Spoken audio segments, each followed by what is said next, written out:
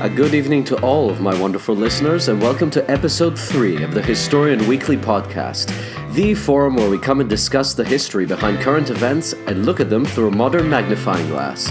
In this week's episode, East meets West, a clash of civilizations, Christianity versus Islam. I'm talking about the Third Crusade, one of the most important battles ever to take place over control of the Holy Land. On one side we have Salah Ayyubi, and on the other, King Richard the Lionheart. What happened in this battle? Who were these legendary warriors, and what made them so noble? Let's find out. Oh yeah, ladies and gentlemen, let's make some history. The year is 1191. The location, Arsuf, 30 miles north of Yafo or Jaffa, and around 65 miles northwest of Jerusalem.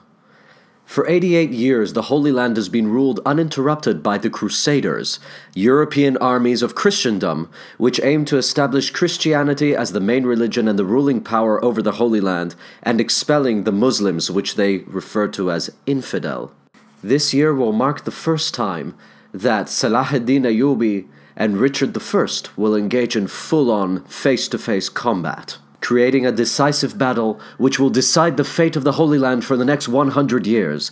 But before we talk about that, who were these two men? Salahuddin Yusuf ibn Ayyub, better known by his real name Salahuddin Ayyubi, was a Sunni Muslim of Kurdish ethnicity. After defeating the Shia Fatimid Caliphate with his uncle Shirkuh, he established the Ayyubid dynasty and became Grand Sultan of the Muslim lands that he conquered. On a side note, this was the first and so far only time that the Kurds have ever held power or had a fully independent country. However, there was one thorn on his side. The holy city of Jerusalem, and so to speak, the rest of the Holy Land, were still under the control of the Crusaders, of whom he saw as European invaders trying to take the land that to him rightfully belonged to the Muslims, right? He managed to retake Jerusalem from the Crusaders at the Battle of Hattin in 1187, and to add to his mercifulness and nobleness, he didn't actually execute any of the Christian prisoners. When he took Jerusalem, rather than killing them all, he actually let them go. And for the Christians who couldn't pay their tax to leave, he paid the tax for them so they can have an orderly departure. He even let Christian pilgrims visit the city unmolested by Muslims. However, the Crusaders saw this as a major defeat, and unbeknownst to Salahuddin, were preparing a massive counterattack. That massive counterattack was led by this man, King Richard I of England, who was a brutal and authoritarian ruler. He put down rebellions against his father, was a commander of his own army, and was a central Christian commander during the Third Crusade. His military acumen, bravery, and brute force, even against his own population, led him to gain the nickname the Lionheart. After succeeding his father on the throne, he only spent 6 months in England before departing to the Holy Land. In 1191, he arrived in Akko, or Acre, safely, after the German Emperor Friedrich Barbarossa, who was also part of the Third Crusade, died and drowned on the way there. At one point during the siege of Akko, he fell ill with scurvy, from the sea, of course. However, he was so willing to keep up this battle that he actually shot arrows from a crossbow while he was being carried away from a stretcher. Imagine that. He was lying down, shooting arrows from a stretcher, picking off the guards one by one. So, the situation is this. We have two brilliant generals and two real forces to be reckoned with. What happens when they engage each other in real combat? Let's get back to 1191. Richard the Lionheart was already making big gains in the Holy Land, first taking Acre in the north, or Acre, and then almost the whole coast all the way towards Jaffa, which means he already had almost all of northern what is today Israel under his control. At Arsuf, Salahuddin attacks Richard's forces on the 7th of September 1191. After the disaster that befell the Crusaders in Hattin, Richard knew that the heat exhaustion was the greatest threat to his forces. Unlike the old commanders, Richard was smart, pretty much. Unlike Salahuddin's cavalry, Richard's knights wore iron armor, which, in the baking desert sun, was literally frying his men to death. And it was also a desert, so it was very hard to actually find a water source. Richard already planned for this. He frequently made rest stops, every time next to a source of water, and he only marched in the morning before the heat of the day. He proceeded actually quite slowly in comparison to his previous commanders, which confused Salahuddin. So Salah thinking, okay, Richard's weak, he has absolutely no idea what he's doing, does he? Began his attack by firing crossbows upon Richard's knights and arrows, but this did little. Bohadin, the Muslim chronicler and eyewitness to this attack, writes, "The Muslims discharged arrows at them from all sides to annoy them and force them to charge, but this they were unsuccessful. These men exercised wonderful self-control. They went on their way without any hurry, whilst their ships followed in their line of march along the coast, and in this manner they reached their halting place." End quote. Salah-ed-Din realized that in order to really do damage to Richard's forces, he needed to commit his full army into an all-out assault. Fortunately for him, Arsuf is actually close to a forest, which actually gave a place for Salah-ed-Din's forces to hide. Salah-ed-Din began his attack from the forests with loud trumpets, gongs, and men screaming war cries in order to scare the Crusaders. But the already experienced knights were not scared, and this did little to stop them from advancing into Arsuf itself. The Crusaders then counterattacked, taking advantage of Salah-ed-Din's strategic error, which made his forces come too close to the enemy, and butchered them. Salah-ed-Din thought that because all of his army was on horseback, he could come in, butcher the enemy, and then run away as fast as possible, like today's lightning wars or blitzkriegs, but this was proven wrong by the more experienced Crusaders. Salah-ed-Din's army was not destroyed, but he was definitely shaken, and this was an important victory for the Crusaders. The Battle of Arsuf ended, and the Crusaders marched triumphantly. The Crusaders kept going for the next 30 miles until they took the strategic coastal and port city of Jaffa, in which case Salah-ed-Din decided that he doesn't need to fight anymore, and he can't, and instead wanted to negotiate with Richard.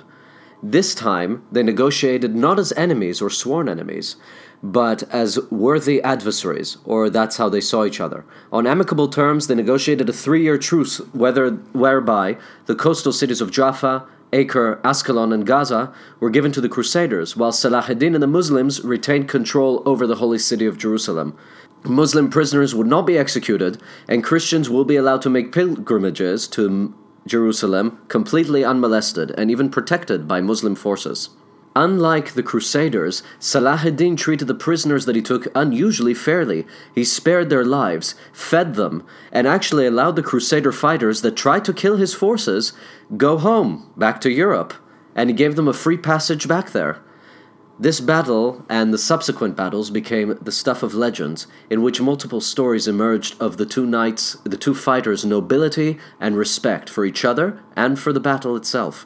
Salah-ed-Din and Richard the Lionheart actually respected each other very much as warriors, and were even on almost friendly terms. When Richard the Lionheart's horse died in battle, for example, Salah-ed-Din gave him a new horse, as he believed the battles should be fought fairly. When Richard became sick, Salah-ed-Din sent him a bowl of fruit so that he would recover. When Richard the Lionheart's army took 3,000 Muslim prisoners, Richard put them all under his personal guard and did not allow them to be killed. They were all spared. He also offered to merge the kingdom with Salah-ed-Din, offering to marry his sister, Joan of Burgundy, to his brother, Salah-ed-Din's brother Al-Adil. However, Salah-ed-Din declined this offer, as he did not want Adil to convert to Christianity, as Richard required. Also, here's a very nice story. When a Christian baby was sold into slavery in Jerusalem, his mother, desperate, turned to Salah-ed-Din for help. He did not rest until he found the child and paid for him with his own pocket. The child was saved and brought back to his mother. Salah-ed-Din then arranged a horse to take them back to camp, and she then left Jerusalem with her child safely. Now, you might be wondering, where did I get all of this information? Well, actually, both sides recorded the respect of each other. Even Salah-ed-Din's enemies recorded his generosity and piousness and nobility. He managed to uphold the respect of chivalry even in the times of the worst of battles. In 1192, Richard the Lionheart, having almost completed his mission, departed from the Holy Land, being ill with scurvy. He would die shortly after returning back to his throne in England. Salah-ed-Din will also die at age 41, being very ill with a fever. He only had a few silver coins to his name, and he actually gave all of his vast personal wealth to his subjects. He died a poor man, and the people who buried him actually had to rent the cloth that he would be buried with, because he had no money left. Both warriors are remembered in Europe and the Islamic world as the greatest of men, with Richard being called Lionheart instead of Richard I, showing how significant he was as a warrior. Salah ad-Din will also be remembered as one, or if not the greatest Muslim commander. He shaped the culture of the future Arab states, as well as the entire Kurdish ethnic culture. However, because Richard did not manage to take Jerusalem from the Muslims, which was actually his original mission, even though he managed to retake the coastal cities, this would actually spark the Fourth Crusade a few years later, but this is a topic for another day. This crusade and the battles that followed actually were very special, not just because of how bloody they were, which special being the wrong word, but it was special because this was one of the very few instances of true respect between Christianity and Islam during medieval times. They managed to put away the differences in their origins, religions, and cultures, and come to a point where the people would actually have a relatively safe time. It is safe to say that today's advanced armies and modern commanders could really use a lesson or two from these two men about chivalry and code of conduct, some respect in the battle, especially for prisoners, that has disappeared in modern times completely.